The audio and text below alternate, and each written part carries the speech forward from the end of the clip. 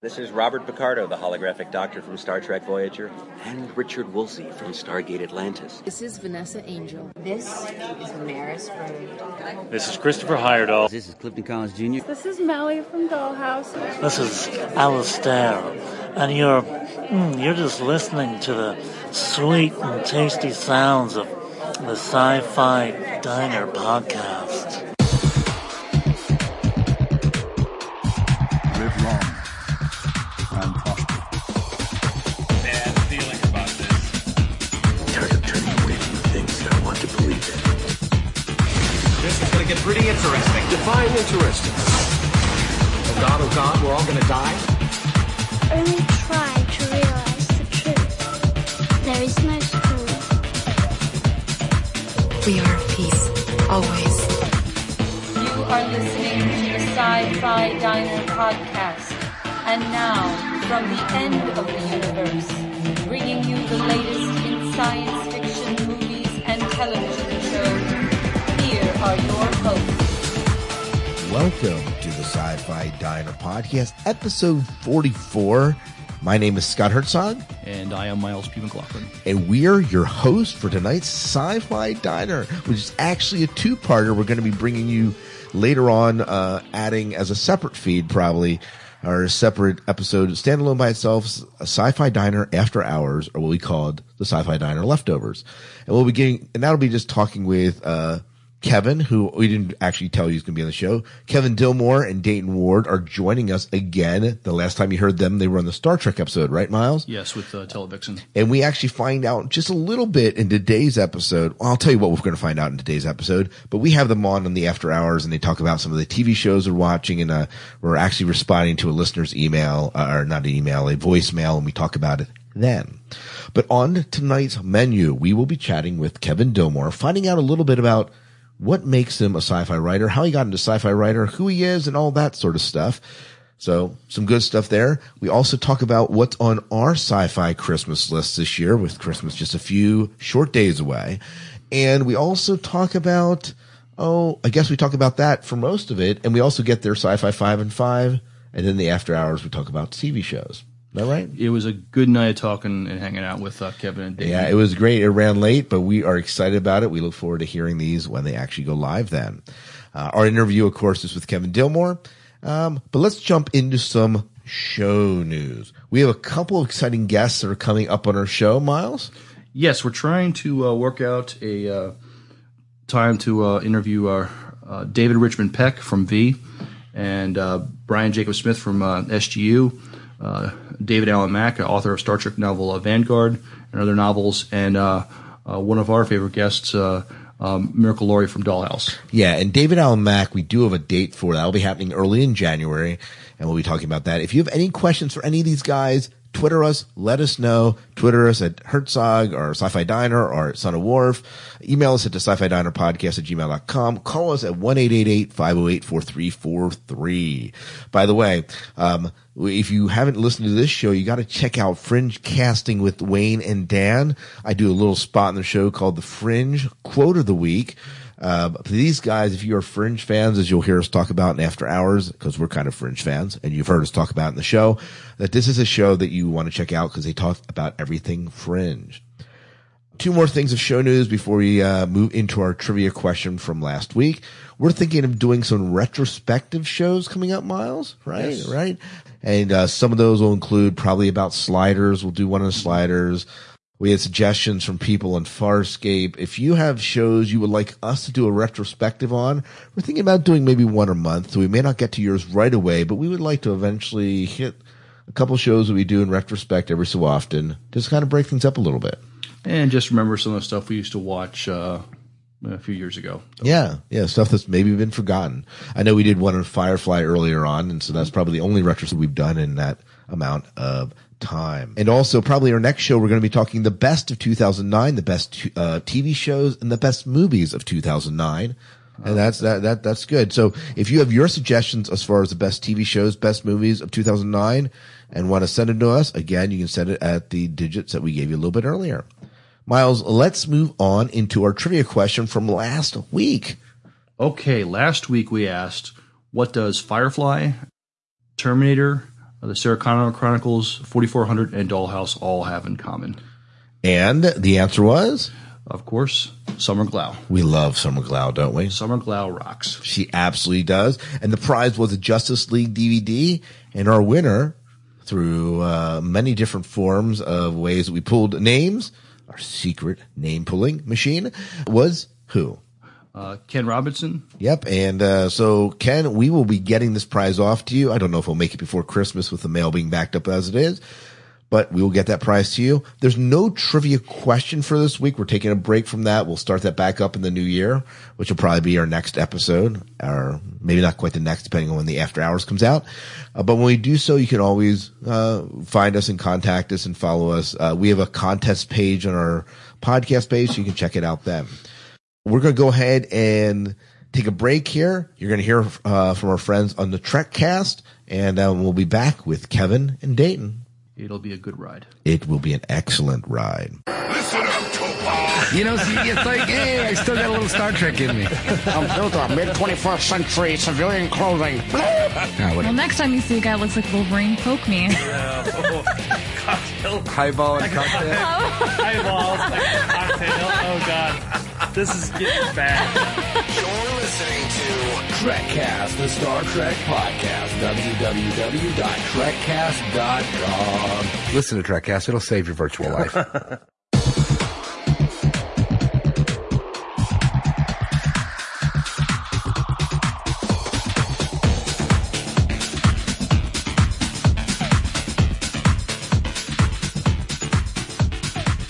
Welcome back to the Sci-Fi Diner podcast. We have with us tonight two very special guests. Actually, they were with us before. Dayton is with us. How you doing, Dayton? How's it going, guys? It is going most excellent. And Miles, of course, is with us. And with us is Kevin as well. Hello, hello. Yep, and you'll recognize both those voices from back when we analyzed Star Trek 11 and tore it apart and bragged about it and oogled and awed over it and all that sort of stuff. So very cool. How many times have you guys watched Trek and DVD since it's come out? I've only watched it the one time. One time? I haven't even cracked the case. Oh, I was there at 12:15 to pick that thing a.m. to pick the thing up the day that it started, and I haven't even cracked the case. Oh man, That was time well spent, wasn't it? Yeah, yeah, it was awesome. That was worth it. Well, I got to make a Taco Bell run, so it all worked out. You know what? I lied. I have watched it twice. I watched it once on DVD and once on Gizmo that our editor sent us. Tell them about that. Go ahead. Yeah, he sent us a flash drive, a USB drive that looks like the Delta Shield, the Star Trek Delta Shield, and on it it's a 4 gig USB drive, and on it is the movie. Cool. And you basically just plug it and it runs perfect right off your laptop or whatever device you want to put it to. Oh, that's awesome. So I have watched it twice. Once on DVD and once on that. So. Oh. And I've heard a little because I had to make sure it worked. Right. Yeah, but Transformers, I think, was also doing something like that, where you could get a DVD drive, a 4 gig drive that looked like the head of Optimus Prime or whatever, and pop it in. And it's got a little patch cord with it. So I mean, and this thing is hefty. When Dayton picked it up, he said he thought if he chucked it across the room, he could kill somebody. It's probably half a pound of metal in there, and you can hook it up with a little connector cord. And I have heard people talk about that there may be more movies that are experimenting with just a direct-to-digital format. I mean, you end up with a 4 gig drive for $30, which is a bargain, and the movie. I know. That's great. That is cool. So you can use it as a storage device also. I assume so. I haven't tried. There's no reason you can't. Yeah. Right. Well, that's cool. And is it pretty high quality then? Oh, it's outstanding. The video quality, at least on the package is outstanding. Yeah. Oh yeah, the video quality. From beginning. I mean, just from start to finish. As soon as he tossed it to me across the room on Saturday, and it hit me kind of like a little brick, and it was just everything. The packaging, it's awesome. Oh, this thing's like a Chinese throwing star. I mean, you could probably bury it in somebody's forehead. I mean, it's ridiculous. Cool. I'm a little bit concerned, Dayton, because we're hearing a lot about you killing people tonight. We just barely started. I mean, killing people at Toys R Us, killing people across the room. Hey, my tax dollars went to good use training him to kill people, damn it. Oh, man. Anyways, tonight we want to find out just a little bit more about you, Kevin. Since we of course had you on the show, but we didn't really get a good introduction to you. I mean, we spent an entire show on Dayton, who just talked about himself nonstop. We couldn't shut him up. But we want to give you a moment to kind of to introduce yourself to our audience, to find out who is Kevin Dilmore. I'm kind of the silent Bob of the duo. I mean, I'll get to talking, but yeah, if anything that you need to know about me, Dayton probably already knows. But right. So I could just ask Dayton then. Absolutely. I mean, my fiction writing career is almost exclusively limited to my work with Dayton. I've had just a couple of short stories published that I've done on my own. I've got 15 years of background as a journalist in a small town newspaper. I've done magazine writing. I've written for Amazing Stories and Flick and Star Trek Communicator, which was where I kind of got my intro to the whole, professional side of Star Trek through working with Dan Madsen and Larry Nemechek. And for the last 4 years, I've been a writer at Hallmark Cards, which is based in Kansas City, and I get to do some pop culture stuff on top of my typical job, which is writing direct mail and other customer communications for the marketing studio. Oh, wow. Well, that's cool. So what got you into writing? That's a great question. It was easier major than math, I guess. Definitely for me. The first time that I really took a shine to writing would have been, I think, after Star Wars. One time, I think I want to attribute this to Dean Wesley Smith, and Dayton can correct me, but somebody once asked, I thought it was Dean, what the golden age of science fiction is, and the response was the golden age of science fiction is 13, in which basically whatever you're digging when you're 13 years old is what you're probably going to classify in your brain as science fiction. And on my 13th birthday, I was in the theater watching Star Wars for, I think, the third time by that point. And I was born, in June, so it came out in May. So, and I think I'd seen it, 3 times by that point. We had in 8th grade, we had Scholastic Books had a writing contest, and my 8th grade English teacher suggested that I do it. And so I thought, okay, great. And I, came back and I said, I wrote a 10-page story for you. And she said, this is awesome. And she opened it up, and it was a prequel to Star Wars. But basically just a little story about the droids. And she went, oh. And in 9th grade, I remember I did a book report on Han Solo at Star's End, which was the second Star Wars tie-in novel, and my teacher handed it back to me and with an F on it and said, "I need you to write a book report on a real book." Yeah. So yeah, but that was, cool. It was back then was when I thought that it would be great if I'm not much of a world builder. Writing original science fiction is something that I've had one real experience doing, but I love tie-in writing, and with gracious opportunities that editors have given me, and of course, working with Dayton, because I know I would never have even tried it by myself. It's been a really fun ride so far. I got into newspapers and journalism, I think, more when I was in college. I got interviewed by a student it was in 1988. I take that back. It was in 86. It was about comic books. She did a story on comic book collecting. Went to the comic book store and said, send me to somebody that goes to KU that collects books. And the guy who ran the comic book store sent her to me, and I got interviewed and read the story that she wrote in the paper. And my first response was, well, hell, I can do better than that.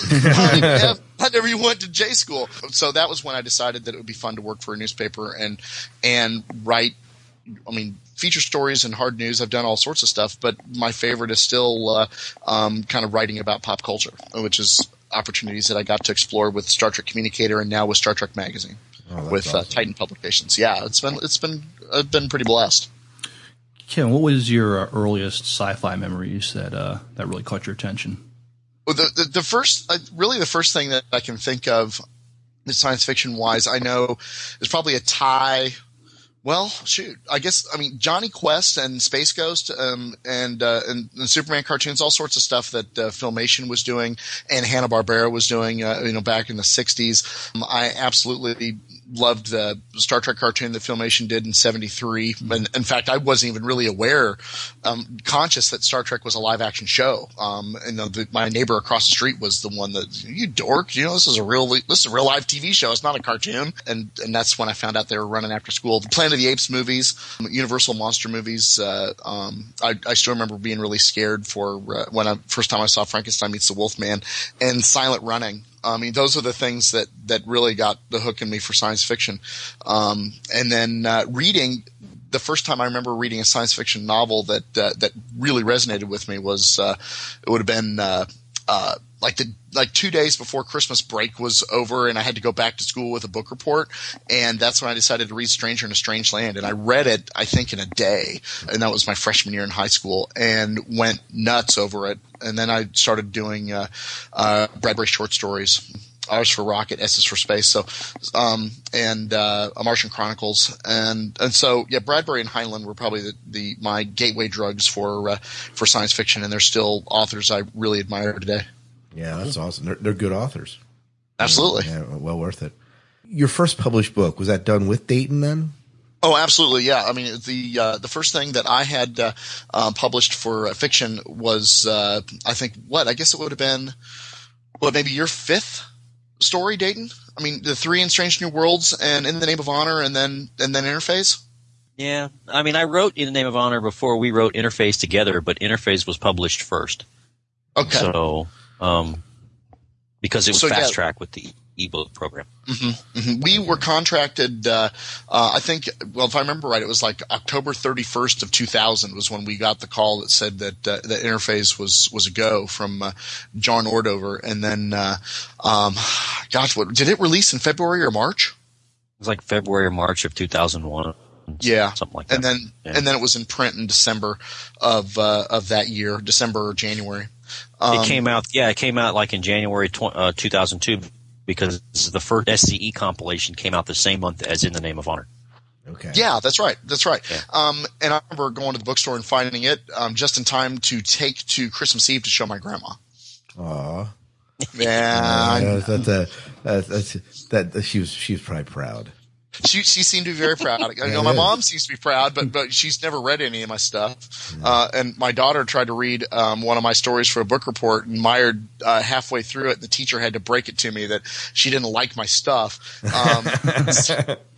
that was a short story that I wrote by myself for the New Frontier anthology, and so that I talked her into reading Judy Blume instead of me for her book. Right. A little bit more accessible to her, at least. It seemed to be, yes. Yeah. And she's my daughter, she turned 16 a couple of weeks ago and is not a genre person at all. She doesn't seem to, the closest that I've seen her get to a genre show was we both fell in love with the American version of Life on Mars when it aired. Okay. But she totally embraced the new Star Trek film. In fact, it was the only time I think that she got a little bit of street cred from her friends at school that having a geek for a dad isn't so bad, because they kept asking her if she could hook them up with early passes to the movie. Because Dayton and I think saw it 3 times before it was even officially released, and she saw it in IMAX like 2 days before it came out because she came along with us to a screening. Wow. So yeah, that was the one time that it was actually marginally cool in high school. We've been talking to you about this, but maybe I can point this to Dayton here. How did you and Kevin hook up? How did you guys meet? How did this all come about? eHarmony.com. eHarmony. Truck stop bathroom is always what I go for. Or eHarmony. They say it doesn't work, but by gosh. Match.com. Yeah. Well, we connected from I guess, you can, hell, he asked you the question, go. Because I was wondering when you realized that. Sorry. Yeah, way to be silent, dude.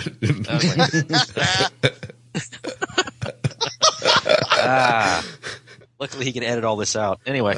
Or keep it all in. We met met because at the time he was freelancing for the Star Trek Communicator magazine, and I had just been selected as one of the winners for the first Star Trek Strange Worlds writing contest. And he drew the assignment to interview all of those first 18 winners. And he was doing his lookups and research or whatever it was. He was getting his contact together, and he figured out that, at the time we were living about 45 minutes apart. So he called me up or emailed me. I don't remember which one, but anyway, he suggested that we get together somewhere in the middle and meet for a beer and do this interview.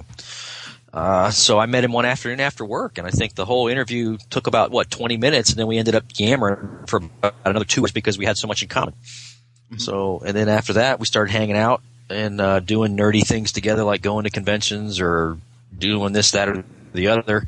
And then at some point, I was still working on my first. By that point, I mean we've been friends for a couple of years because I had gone ahead and won the next 2 Strange New Worlds contest, and then I'd gotten a contract to write a book for Pocket, a Star Trek novel for Pocket, and he and I were still palling around together, and he was doing his work for the Communicator, and I think we may have even collaborated on an article for the Communicator or two by that point. By that time, I think we had collaborated on at least one.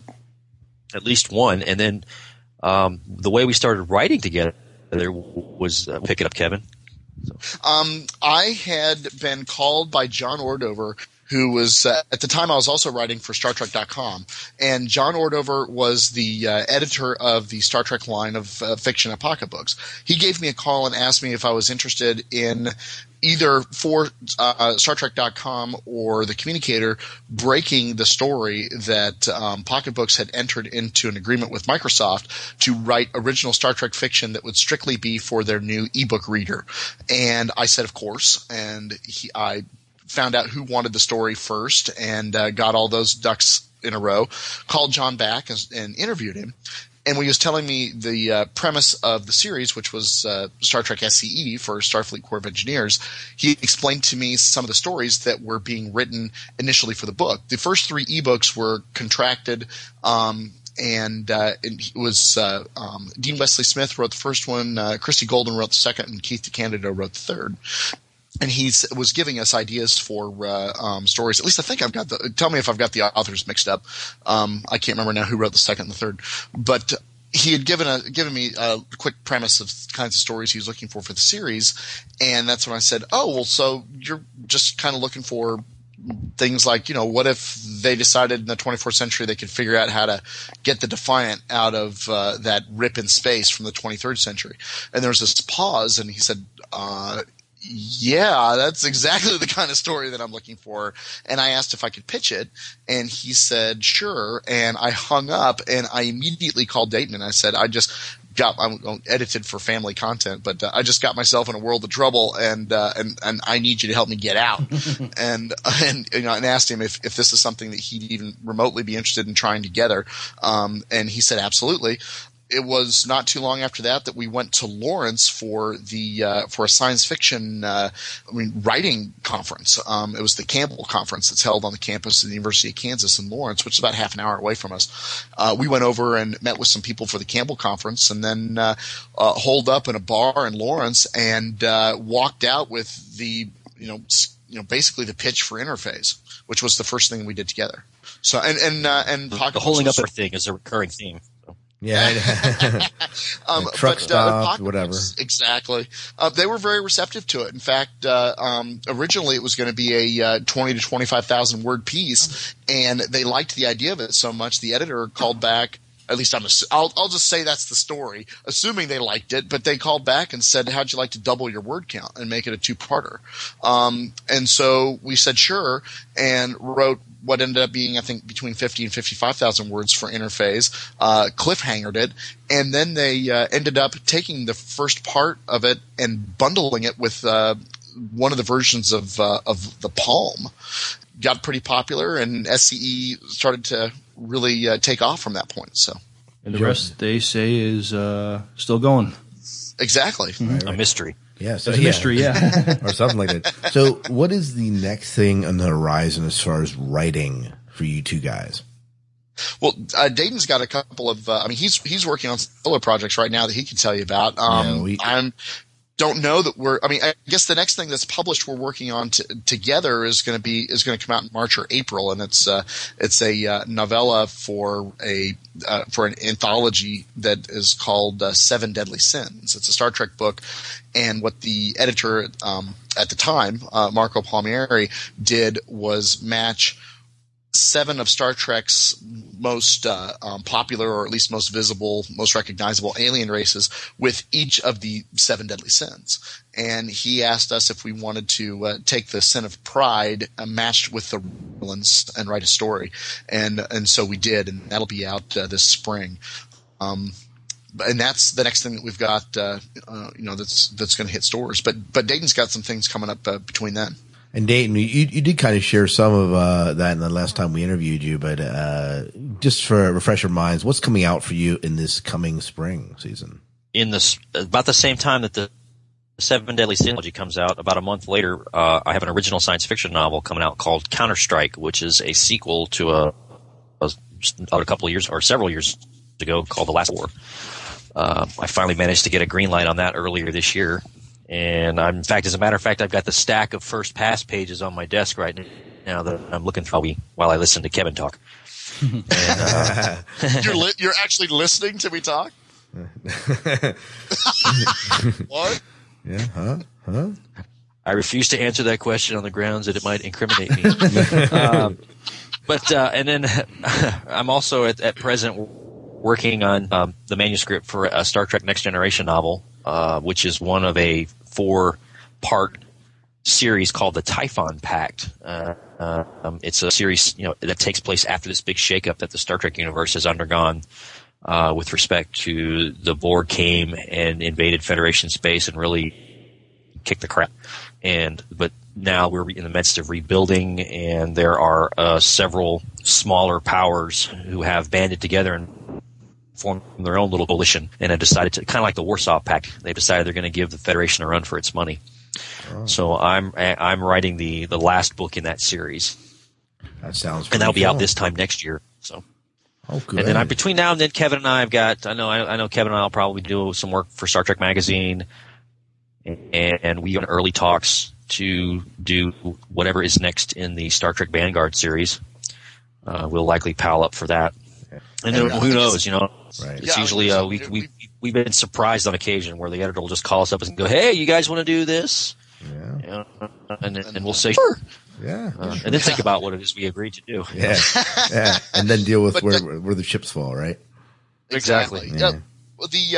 I guess the next thing that we do have in print coming out together that I didn't really consider was an article for the next issue of Star Trek Magazine. The Titan Publications magazine is based in London. That'll be, I don't know, within the next few weeks, I would imagine. I think there's an issue coming out like next week, and then the stuff that we did will be in the issue following that, and the magazine releases a new issue every 6 weeks. So okay. So probably that's the first of the year. Okay, is the Klingon story in the issue that's coming up? No, it's in the one after that. Issue 23 is the issue coming out, and then we're in issue 24 after the first of the year.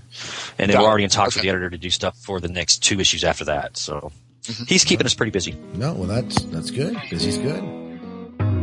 We wish you a Merry Christmas. We wish you a Merry Christmas. We wish you a Merry Christmas and a Happy New Year.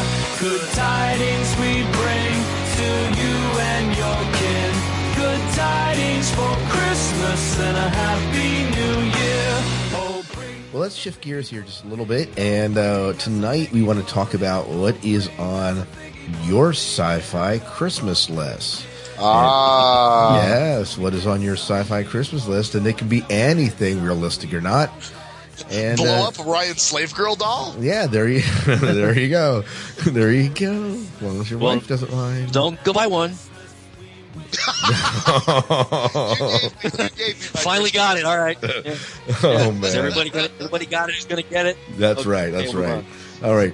I thought since we just kind of focused on Kevin here for a little bit, why don't we let you, Dayton, if you want to, go first with your SciFi Christmas list? Now, is he going to do the whole list, or are we going to rotate one at a time and pass it around? It doesn't matter. Do you want to do it that way? Oh, I just didn't know how you Sure, want to do it. sure. Let's do it that way. Why don't you start us out, Dayton? What's first? Give me one on your list. Right. I'll start from the mundane, and most of my stuff is probably pretty available if I just had the cash to get it. Right. We'll start with the small stuff and my way up. The first thing I want to do is, I'll tell you what, I'm not much of a gamer. I don't play a lot of computer games anymore. Not because I don't like them, it's because I simply don't have time. But I'm really excited about Star Trek Online. I have been following the development and the news behind this game, and I am actually very jazzed about getting it. So my first wish list item is the collector's edition of the Star Trek Online game. Oh. And I want it from GameStop because apparently it comes with an exclusive Constitution-class starship configuration for the game. So if you're going to buy it for me, buy it at GameStop. All right. That's good to know. That's good Kevin. to know. That's very cool. No, I didn't know they were doing something exclusive for that. No. They're doing a bunch of exclusives. There's a bunch of different exclusives, but depending on where you buy it from. But that's the one I'm actually thinking about pre-ordering that one just so I can save them between the money. I think it comes out in February, so I'll probably put the money away between now and then and pick it up. Now, hell, if you're going to get an exclusive, why would you? Yeah, but if you're going to get an exclusive, why would you not want the Constitution class? I mean, that's just idiot proof. This is what I'm saying. It's the only ship I'd want to fly. Yeah. Now, Dayton, have you ever played any MMO before? I've never played one, but if I'm going to learn, this will be the one to try. It will be out. Me too. Yeah. Oh, very cool. All right. Kevin, your list. Okay, cool. Well, I'll go. I'm trying to bounce all over, but I'm going to follow Dayton's lead and go from what I think is the least expensive on my list, at least as far as list price. And it is the Star Wars chop sabers. Have you seen these things? No. They're awesome. They're manufactured by Kotobukiya, which you can find on KOTOUS.com. You could also pick them up at ThinkGeek, but I think they're actually sold out. They list for $20, and they are lightsaber chopsticks. Yes, I did see these. Yeah, I got the catalog right here. It says $12.99. $12.99 for ThinkGeek. Yeah, but the list is for $20. They were given away at Comic-Con, and they're one of the things that I was or at least maybe they were selling them. But they were one of the things I was trying hard to get, and I wasn't able to snag. But they have 3 versions. Skywalker blue, Darth Vader red, and Yoda green. The Yoda ones are actually a little bit shorter than the other, and according to believe it or not, but according to the write up, they're great for sushi. They're great for any Asian food, but they do not light up or slice effortlessly through flesh. So, well, maybe I'll pick up food if it could. They don't have Mace Windu purple. No, but I think if you got them, they would quote Ezekiel 5:23. Oh man, nice. Okay, Miles, how about you go next? All right, I'm gonna go with maybe not less expensive, but this will be relevant to what we talked about in our last show together. I asked for a Blu-ray player for Christmas because I want to see the new Star Trek on Blu-ray. Hey, practical. That works. That's a good one. That's a very good one. Very good one. The first one on my list is a Matrix 10th anniversary on Blu-ray. Whoa. Because I remember, I don't know if you remember when DVDs kind of became popular, the movie that you had to own on DVD. Matrix got shafted, yeah. Yeah. The Matrix was the movie to see. I mean, with the effects and the soundtrack that was kind of pumping through your surround sound at the time. At least in this area, that was the movie to own. And so I can just imagine that on Blu-ray, it would just even be a better experience.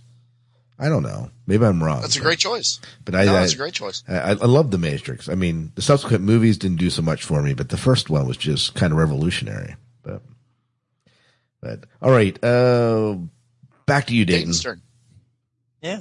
I'll go ahead and add another wish item for the Blu-ray player, since I don't have one. And the reason I want one is because I want all 3 original series Star Trek seasons on Blu-ray. Oh, yeah. So combine those together, package that together.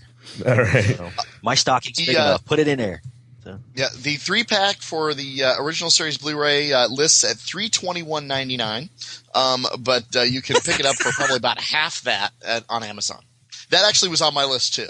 That was my high ticket item was the 3-pack of the season. But the season 3 one is the and you guys may have already talked about it, but Dayton has actually seen this, and I have not. But on the season 3 Blu-ray, they're going to include a new alternate pilot for Where No Man Has Gone Before. Ooh, that'll be worth. Oh, it's seeing. an alternate cut. Yeah, An alternate cut. Yeah, and you've seen sections of this, haven't you, Dayton? I have a copy on a bootleg VHS tape somewhere. So yeah. And they should it's that different. I mean, they start a little differently, and they break it up into acts like an old Quinn Martin show.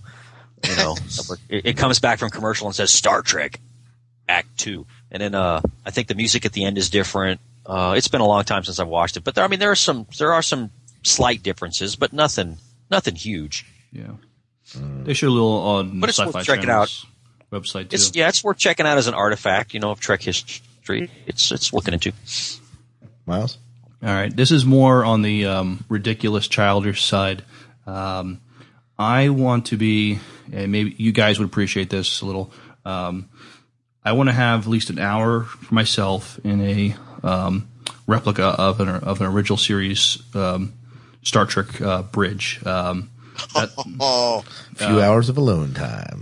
Just let my inner 8-year-old come out, and just let me just enjoy some time on the bridge. I got to enjoy a little bit at the expedition in Philly back in September, but everybody, too many people kept coming in and kept disrupting my alone time. So I want some alone time in a bridge. And we did that. Yeah. Kevin and I got to do that. Not this, but 2008 after Comic-Con, they had the exhibition going right there in San Diego, a couple block, like 2 miles from our hotel. Yeah. So we got to, and we went. It was like a Monday morning, so it was after the convention was over and everybody was going home. And we pretty much had the run of the place, didn't we? Mm-hmm. Yeah, we did. In fact, it wasn't that crowded when we went. Mm-hmm. They had the deal where you could sit in the captain's chair and have your photograph taken professionally. But because it was pretty slow, the guy who was in charge of monitoring the bridge let us snap some individual photos of ourselves in the chair. And I got a picture of Dayton in the awesome quintessential Shatner pose, kind of the with the hand on the chin, leaning on one arm of the chair, and it was great. Awesome. Yeah, we got pictures at the different stations. Yeah, he let us play around there for about a good 10 minutes or so. We were goofing off. So easily, yeah. You took a picture of me at like Spock Station or something, and something like that. Yeah.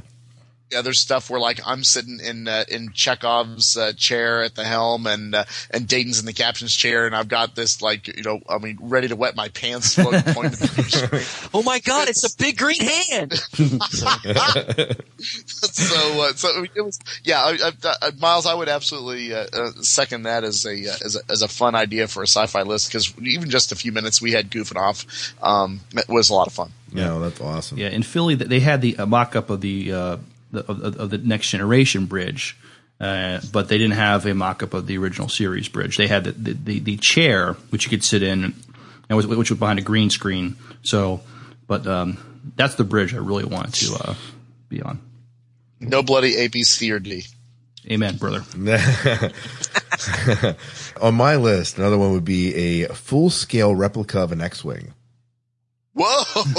They offered one of those for sale once. I think there are like 6. There are like 6 or 7 of them in existence, or something like that. Yeah, I can't remember. Was it like the Hammock or Schlemmer catalog from way back in the day, where they always had like this fantasy present that they had every year? Like one was a personal submarine, and one was. But I've got a copy of that catalog somewhere where they offered you could purchase a full scale X-wing. Nice. Yeah. That would just be awesome. I'd probably stick it out my barn or something. I don't know. I couldn't put it anywhere. Park it in the driveway, right? Yeah. Anyways, if I could get, if money was not an object, that would certainly be one that would be on my list. Dayton, it's back to you. Well, I'm gonna keep it in the realm of the possible here. Okay. I was gonna say my list now looks completely mundane. I'm gonna start making crap up now. Hang on a second. I'm going to kind of dovetail into what Miles wants. I want one of those murals that you can put on the wall that they've got, where the whole thing is like 9 feet tall and 15 feet long, and it looks just like a snapshot of the TOS bridge.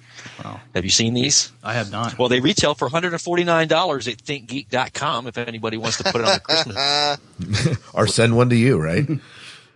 Send one to me for testing purposes. That's right. So anyway, yeah, give that a look. It's pretty cool. My wife has forbidden me from buying. I'll bet. My wife would probably be too. She's like, if you buy that, it'll be used to paper your new apartment because you won't be.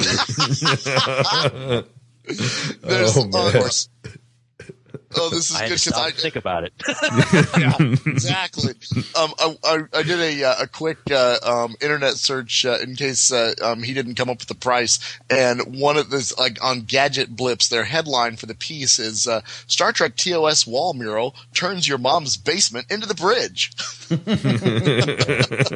Yeah, turns your parents' basement into the bridge. Yeah. Notice not your basement. No. Nice. Oh, Kevin, you're next. Again, from the mundane, one of the movies I'm looking forward to this Christmas is Sherlock Holmes, and the A&E home video, which the makers of the fantastic Homicide: Life on the Street set have uncovered the only 5 existing episodes of the BBC's Sherlock Holmes series from the 1960s that stars Peter Cushing as Sherlock Holmes. It's also got Nigel Stock as Dr. Watson, and if you don't know who he is, who I sure as heck didn't, apparently he was in an episode of Danger Man. He was in an episode of the original Prisoner, and he was in a Doctor Who episode from the Peter Davison era called Time Flight. But there was the Hammer Films made a Sherlock Holmes movie with Peter Cushing. I think they did Hound of the Baskervilles, and it was and I thought that was really cool from back in the day. And so the idea of seeing Peter Cushing do more Sherlock Holmes, I think, is cool. So it's $29.95 is what it lists for. I think Amazon had it for $20. Sherlock Holmes: The Collection is what that's called. Oh, very nice, very nice. Miles, you're up. I'll go back to the practical and affordable. Basically, asked my wife, just said, Star Trek on Blu-ray, and I'll be fine. Oh, that's always good. So, and a good choice. Now, if you were to pick something that you really were hoping would show up, what would you go for? As far as Blu-rays go, or? Well, no. You're looking for the movies. You're looking for a series. I'm sorry. The movie, the last movie. I want to get the last movie. Oh, okay. Okay, yeah. Got it. Sorry for being vague. No. That's all right. I was just curious. Well, on my list is a Cylon toaster. I don't know if you saw these things come out. These they retail for about $65, and it's a toaster that actually burns the shape of one of the Cylon Centurions onto the toast itself. And you can pick these up. I know that they're made by who makes them? I just had it here. They were made for the San Diego Comic-Con. They were there, but they burn an image of a Cylon on each side of your freshly browned toast. I was just on the site. Reg Hardware makes it, I guess. There you go. Would you like to speak to a former owner of one? Is that you? No, I had one for about 5 minutes. Okay, and what happened to it? I had one for about 5 minutes. Well, here's what happened. I'm at Comic-Con, and there is a gal on Twitter who goes by the moniker Geek Girl Diva. Oh, yes. And she works for the company Entertainment Earth, she was twittering from the con floor saying, come see me at booth, whatever her booth number was for Entertainment Earth. And apparently at some point, before the con had started, we had made a point to say, hey, if we cross paths, let's try to say hi to each other and meet each other in person, as we'd never met in person. So anyway, I'm on the con floor and I see the Entertainment Earth booth. So I said, well, I'll go walk over and see if she's there and say hi. Well, I walk over and I introduce myself, and she says, did you get my tweet, the Twitter message? And I said, no, I've been walking the floor and I haven't been checking that stuff. And she says, well, repeat after me and something like that. And I said, okay. So she's like, I saw your tweet. Now give me my damn toaster. So she puts one of these toasters in my hand for free. Nice. And I'm like, what the hell am I going to do with this? I knew what it was, but I hadn't thought anything of it. So anyway, I've got this thing under my arm, and I'm thinking, well, what am I going to do with this? I don't want to hump this thing home on the plane. So I walk over to the Hallmark booth and I ask Kevin, I say, hey, is any of your coworkers here you're a Galactica fan. And he says, oh yeah, so-and-so is an absolute freak for the show. And so I handed in the box and said, give her this and tell her with my compliments. Oh, there you go. And so the last I heard, she had an aneurysm on the con floor when she opened the box. Oh yeah, Christine Taylor, who works for licensing at Hallmark and was one of our group that came out to Comic-Con, when she opened it up, she just about did a flip. I mean, it was I have not seen her that wild to pick up something, and it was very, very cool. So no, she was very appreciative, and I believe apparently that she was trying to get one and couldn't get one, or struck out, or they wouldn't give her one or something. So I go back to the hotel room and look it up on the internet. It's retailing for $99. I'm like, give me that thing back. So yeah, she was trying to play every card and pull every angle she could to get one, and she just couldn't do it. So that's awesome. So I guess my turn. The Star Trek Starfleet edition of the Airwalk sneakers from Payless Shoe Source. Wow, there you go. Have you seen these things? I have. They're awesome. Oh, they're awesome. For $50, you can get the red, yellow, or blue. And they, from what I understand, they're becoming harder to find, but you can still get them online from Payless. So Dayton and I have kind of eyeballed those shoes ever since they showed up. At first, we thought it's pretty ludicrous, but once you actually see them, you think, hey, you know what? These are kind of cool. Is there anything in your list that you would like to? Anything that you want to add to your list, Dayton? Since you guys went completely off the deep end with full size X-wings and all that. Oh, go ahead. Stuff. I'm gonna go ahead and go for broke, and I want somebody to break into the National Air and Space Museum and bring me back the filming model of the original Enterprise from Star Trek. It's in the lower level gift shop, National Air and Space Museum. It's in a glass case, so you're going to have to bust it out of there. But I've written a story that actually details how to do that. So, good. Get to work. All right. Send me the story and I'll do it. There you go. Miles, you're up. I don't know if this is on the practical, affordable, ridiculous, or whatever, but this is another thing I'd like. I would love an autographed copy of the next Kevin Dilmore and Dayton Ward Star Trek novel. Wow. There you go. Yes. We could probably set you up. People in hell want water. No. we can talk offline. The world offline. needs ditch diggers too. Oh man. We got offline. Yo man. That is hilarious. I think we can certainly arrange that. There you go. Sweet. If on Christmas morning, this is on my list, one of the things I would love to hear on Christmas morning is that the announcements would come that the Winter Olympics have been canceled and that Fringe, Flash Forward, and V return 2 months earlier than expected. That's not a bad wish. You know what though? I don't watch the Summer Olympics that much, but the Winter Olympics I kind of like. They have some good sports. Don't get me wrong, but it's just I hate the way it's kind of this year. It seems to really be breaking up our shows. Yeah, it is. I mean, next to the writer's strike, this is probably about as big of a gap in TV that I watch that I've ever experienced, and nobody wants to go up against it. It's just I think it's because it's so many events are going to be live in prime time this time around that no one is brave enough to schedule programming against it. Well, that's good. That's good. That's a good take on what we wish for Christmas. Anything else you guys want to add that you're dying to add to your list that we didn't mention yet?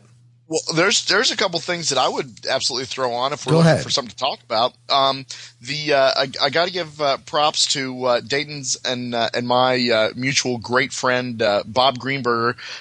He and his co-author Matthew Manning have written a book that came out not about a month or so ago called The Batman Vault. And it looks awesome. They bill it as a museum and a book. The list price for it is $50, but you can certainly get it for a lot less, if you were to look. And the cool thing is that it's a history of Batman from 1939 to the present. But inside the book, besides this great illustrated history, are reproductions of all sorts of great, Batman memorabilia, like, flyers from the show in the 60s, masks and certificates and, and comic book pages and sketches and posters. I mean, the thing is just chock full of really cool retro Batman stuff. And if you're a Batman kind of guy, it looks like it's got a ton of really fun stuff in it. And, knowing Bob the way that Dayton and I do, he is, a great, wealth of knowledge when it comes to DC Comics, and he's a former editor.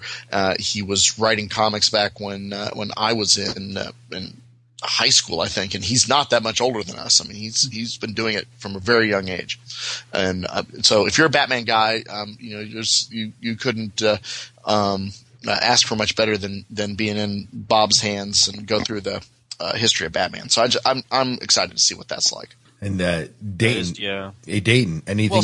Go ahead. Anything that you would add? I'm sorry. Go. Since we're on the Batman tangent, if one of those '60s Batmobiles in my driveway on Christmas morning with a big red bow on it, I won't complain. There you go. Yeah, that would be nice, wouldn't it? Yeah. That'd be great. So that'd be good. With a bikini model in the passenger seat. That would be even better. Even better. What else using Orion? Right. Say that again. Sure. We could do Orion Slave Girls in the Batmobile. Yeah. There you go. Cross genres. There you go. There's a cross genre collision. Exactly. I was going to say Yvonne Craig, right? She played Batgirl and Orion Girl, so there you go. Perfect. Yeah, that's perfect. Perfect. Yes, that is the exact cross rip in time we needed. Miles? I would agree with you, Dayton, about the Star Trek Online. I've never played any MMOs yet, but I definitely going to try this one out. So I'd love to have a free month of that. And which one did you say? I'm not much of a gamer, so. GameStop, I think. GameStop, okay. Has the GameStop, yeah.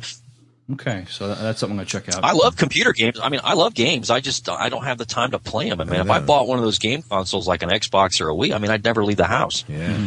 And I'd never bathe or eat or, do anything else. But I love games. And I'm just listening to these guys when they talk on podcasts and the interviews they give at their website and forums and stuff. I mean, I've been kind of lurking on the boards and stuff over there at Star Trek Online and just keeping tabs on the development process. And I'm looking. I mean, I've never tried an MMO before. Wow, if I got that, I'd have to stop podcasting.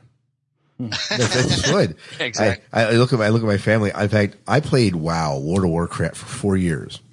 All right.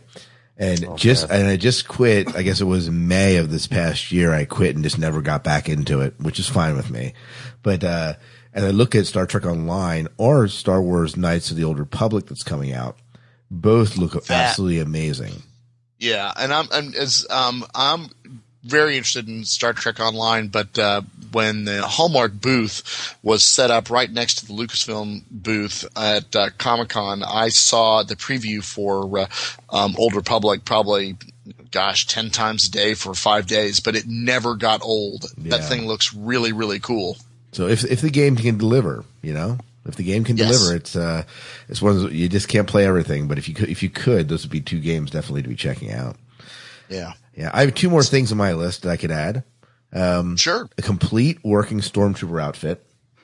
Oh, come on! You know what? I've got a modified stormtrooper outfit I could loan you. It shows up on Facebook. No. Is that the one with the assless chaps? Oh, oh man. Bad image. Bad image. That's not a no. Bad image. Bad image. I've got a picture I throw up on my Facebook page once in a while of this guy walking down the street. He's wearing he's shirtless with like this double leather bandolier across his man boobs, a diaper, socks with sandals, and a stormtrooper helmet, and it's awesome. Oh man. Oh man. Anyways. Oh my God. The portrait of a nerd is a young man. Oh, it's great. And of course, whenever I put it up, there's always somebody that comes on and says, "Is that really you?" And I was like, "No, it's not really me." And my daughter gets on there, "Yeah, it is. It's really you." Somebody is paying for her own damn college. Oh man. So that's one thing I would add, and I would. That's an image that's going to linger. Oh man, bad image. I can't get it out of my head. The other thing I would love to hear happen, wake up Christmas morning and hear, across Twitter most likely, that Joss Whedon has announced the return of Firefly. That would be fun. It would be fun, but they would probably. I mean, the reality is they would have to get a new crew for it most likely, and just because of contracts and all that. But hey, I just love the universe. I thought the universe was realistic and had that authentic, gritty feel that I think Star Wars had, and I don't know. I think I like it, but I don't know that getting the cast members back together would be that difficult. I mean, my understanding is that they all remain in touch with each other and regularly see each other. Yeah. And would want to work together.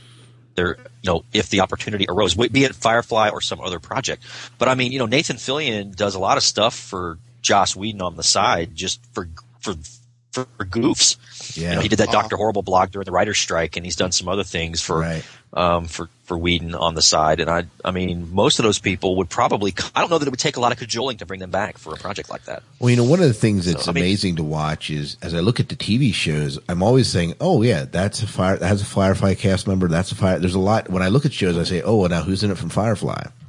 There's like I think of V and Dollhouse and then Terminator, Sarah Connor Chronicles, and there's others, Castle, and all these shows that these actors, and Chuck with Adam Baldwin. I mean, there's just so many that have just constantly come up. Flash Forward had Gina Torres. Did you catch? Did you catch the episode of Castle for Halloween where he dresses up as? Oh Mal yes, in the teaser.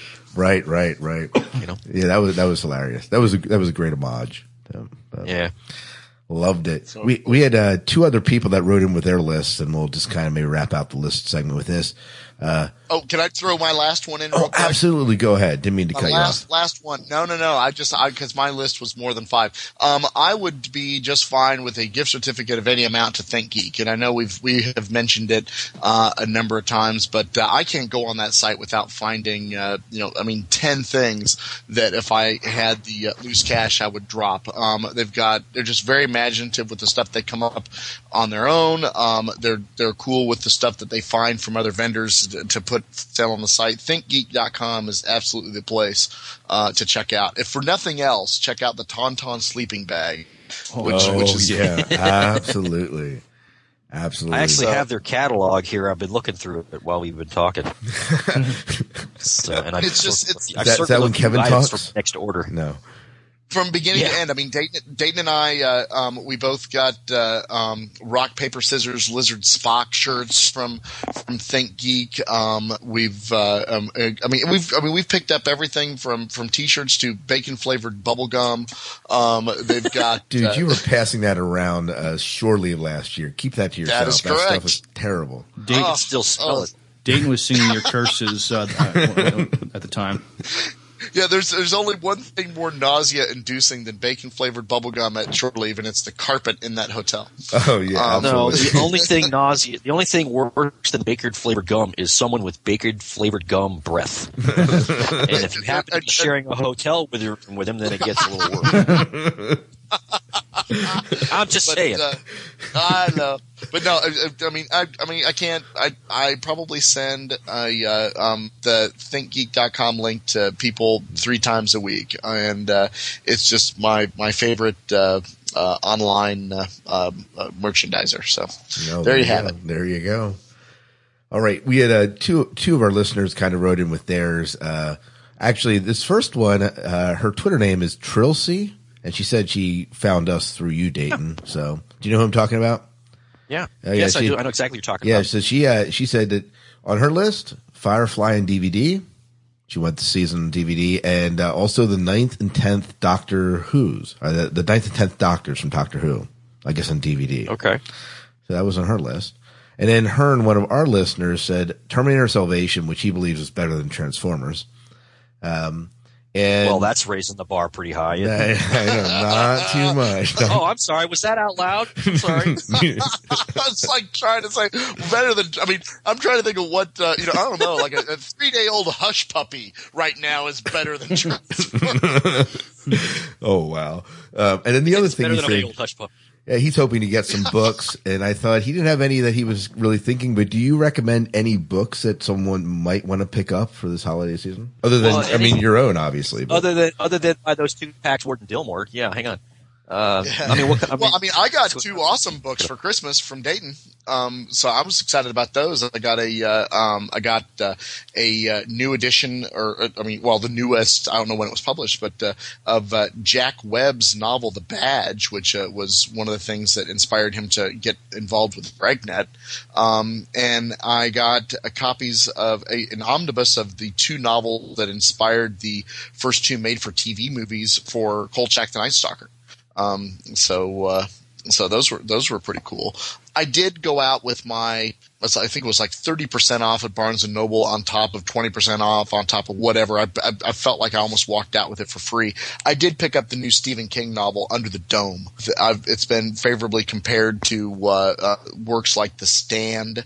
It sounds like kind of a cross, or a little bit of Lord of the Flies and who knows what. I don't know. Are you guys familiar with that book or the premise? I am not. It's 1,100 page novel and basically is a small town in Maine, big surprise that, out of nowhere, this, fairly sizable, impenetrable, transparent dome just drops into the town and, nothing gets in, nothing gets out. And, inside the dome, all of society starts to collapse. And, because it's anarchy starts to rule. And they say that it's just Stephen King storytelling, back at the level of the stuff that he used to do, when he was writing, things like The Stand in the 70s. So I'm really excited to check that. Well, I was going to say, I'm looking at my bookshelf here and if you are a fan of the new Star Trek film, then Star Trek, The Art of the Film, is a book that might be a good gift. It's a coffee table-sized hardback book, and it's got just tons of concept drawings and sketches for sets and ships and costumes, gadgets, and the different takes they had on an idea before they finalized what something was going to look like. I mean, it's just a gorgeous volume. Very, very detailed, and interesting background notes from J.J. Abrams and the producers and the writers and the guy who, designed the ship and the sets. Very, very cool book if you're into that sort of thing. Well, very good. Very good. I will have to check that out. Definitely. All right. Well, let's move into, moving to wrap up this show. And, we're going to take a quick break here. And then after the break, we'll hear maybe some of we'll come up with a topic for the SciFi 5 and 5. So Ghost infected Frank. He passed it on to the other guys, and I got it from his corpse. Right. Hello, Echo. How are you feeling? Did I fall asleep? For a little while. Previously on Heroes. You had to go and be the detective, didn't you, Matt? I'm not an aggressive person, but... Oh, man, there's just way too much on all these channels. But only in game. Everybody lives, Rose. Just this once. In your dreams, Nutloaf. Bite my shiny metal hat. Sometimes I get visions. Walter, what are you doing? Watch and learn. I wish there was some way to find out what's really worth watching. There is. What? Who? What was that? Tuning into Sci-Fi TV is the viewer's guide to genre television. Where is that coming from? With its spoiler-free quick reviews and water cooler and the spoiler-filled in-depth back porch discussions, Tuning into Sci-Fi TV is the only resource fans need to know what's on, what's good, and what's coming soon in science fiction and fantasy television. How did you get into my house? Join Kevin, Wendy, and Brent each week for the latest in genre television. I'm calling the police. You can find Tuning into Sci-Fi TV at tuningintoscifitv.com. No, seriously. How did you get into my house?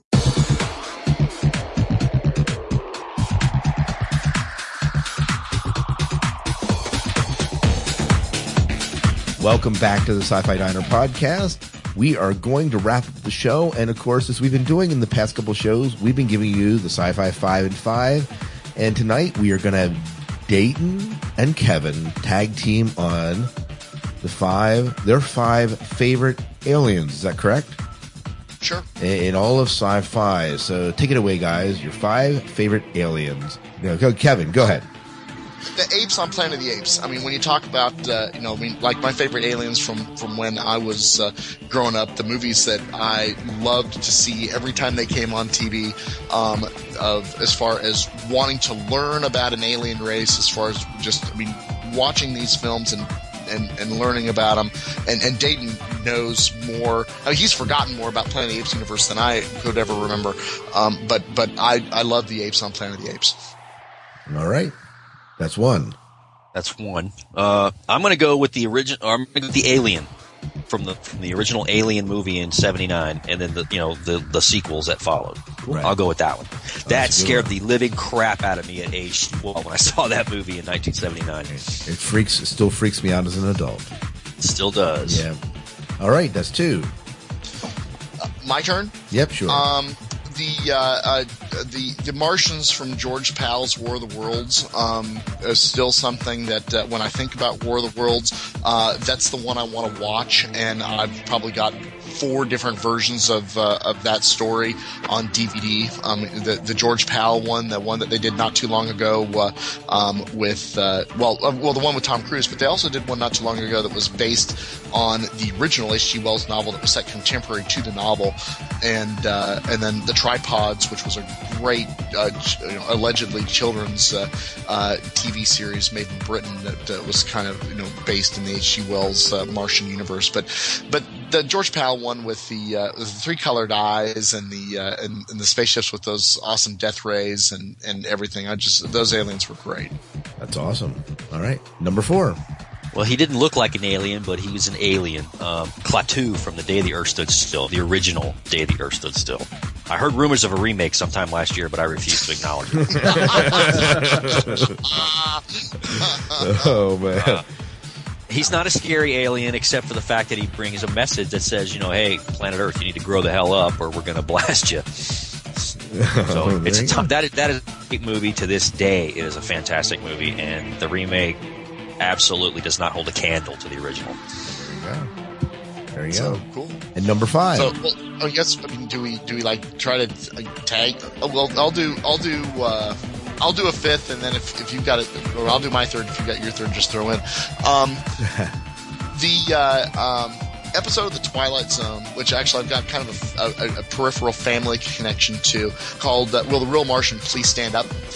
Which featured a Martian as well as a Venusian in it, and I don't know. I'm assuming that people have seen the Twilight Zone episode where this bus mires in the snow and ends up in this diner, and there's these aliens are talking about that the Martians are coming, this and that. A guy takes his hat off and he's got a third eye, and the other guy's got 3 arms at the table, and they're figuring out which invasion fleet's going to get to Earth first. That made a real impression on me when I was a kid. And the guy who plays the 3-armed Martian, John Hoyt, who also played on the Star Trek pilot The Cage as the physician, Dr. Piper.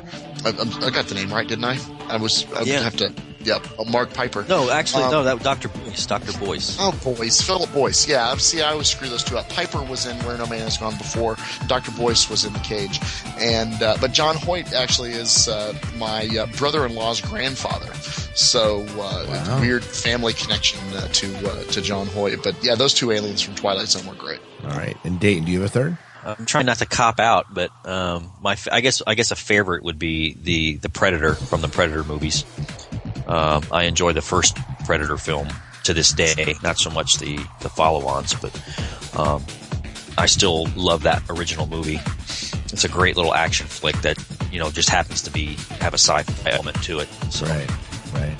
Very cool. Well, thank you so much for your Sci-Fi 6 and 5, I guess, this time, which works for us. We can't count. Whatever, hey, we're English teachers, right? Whatever. There are 3 kinds of there are 3 kinds of people: those who can count and those who can't. Yeah. Exactly. Anyways, if you, our listeners, have your Sci-Fi 5 and 5 and want to send it on over as an MP3 file, we'll be happy to play it on the show and talk about it afterwards.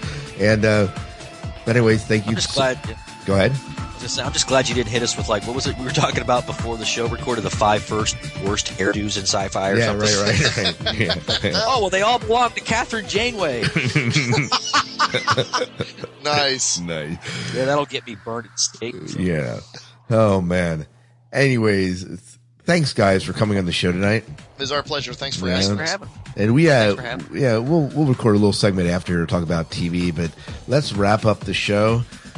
Where can people find you guys? John TV. There you go. Took a second. Yeah. He's just going to keep saying that same joke. I know. Mash.com. You can follow us both on Twitter. We're both active on Facebook. I mean, if somebody wanted to follow me, the best place to go is on Facebook. I've got a page called Kevin Dilmore's Culture Mayhem that where I'll talk about stuff that Dayton and I are doing, or just throw out questions for discussion about sci-fi or TV or whatever it is. And look for us in Star Trek Magazine. We don't have any. We'll be doing some signings this summer, but the next one we've got scheduled is in April in Denver at Starfest.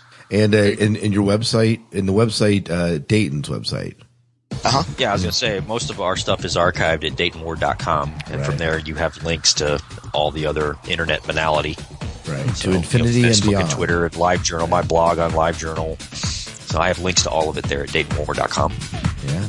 And Miles, where can they find you? I'm also on Twitter, Son of Worf at Twitter, and I have a TrekSpace account, Son of Worf at TrekSpace. Yeah, there you go. And you can find me on Twitter, Herzog, Hertzog on Twitter. Or I'm also the face of the Sci-Fi Diner, I guess, on Twitter as well. We have our website, of course, the sci-fi diner podcast.com, which will give you more information than you want to know about this podcast. And you can come check us out there. You can also email us at the sci-fi diner podcast at gmail.com. And if you want to call in and leave us your thoughts that way rather than send an MP3, you do that at 1-888-508-4343. I believe that's it. So we'll see you guys. Thanks again for coming on. Yes, thank you so much. Thanks for having us. Yes, thank you. Yeah, we'll see you later. Till then, good night and good luck.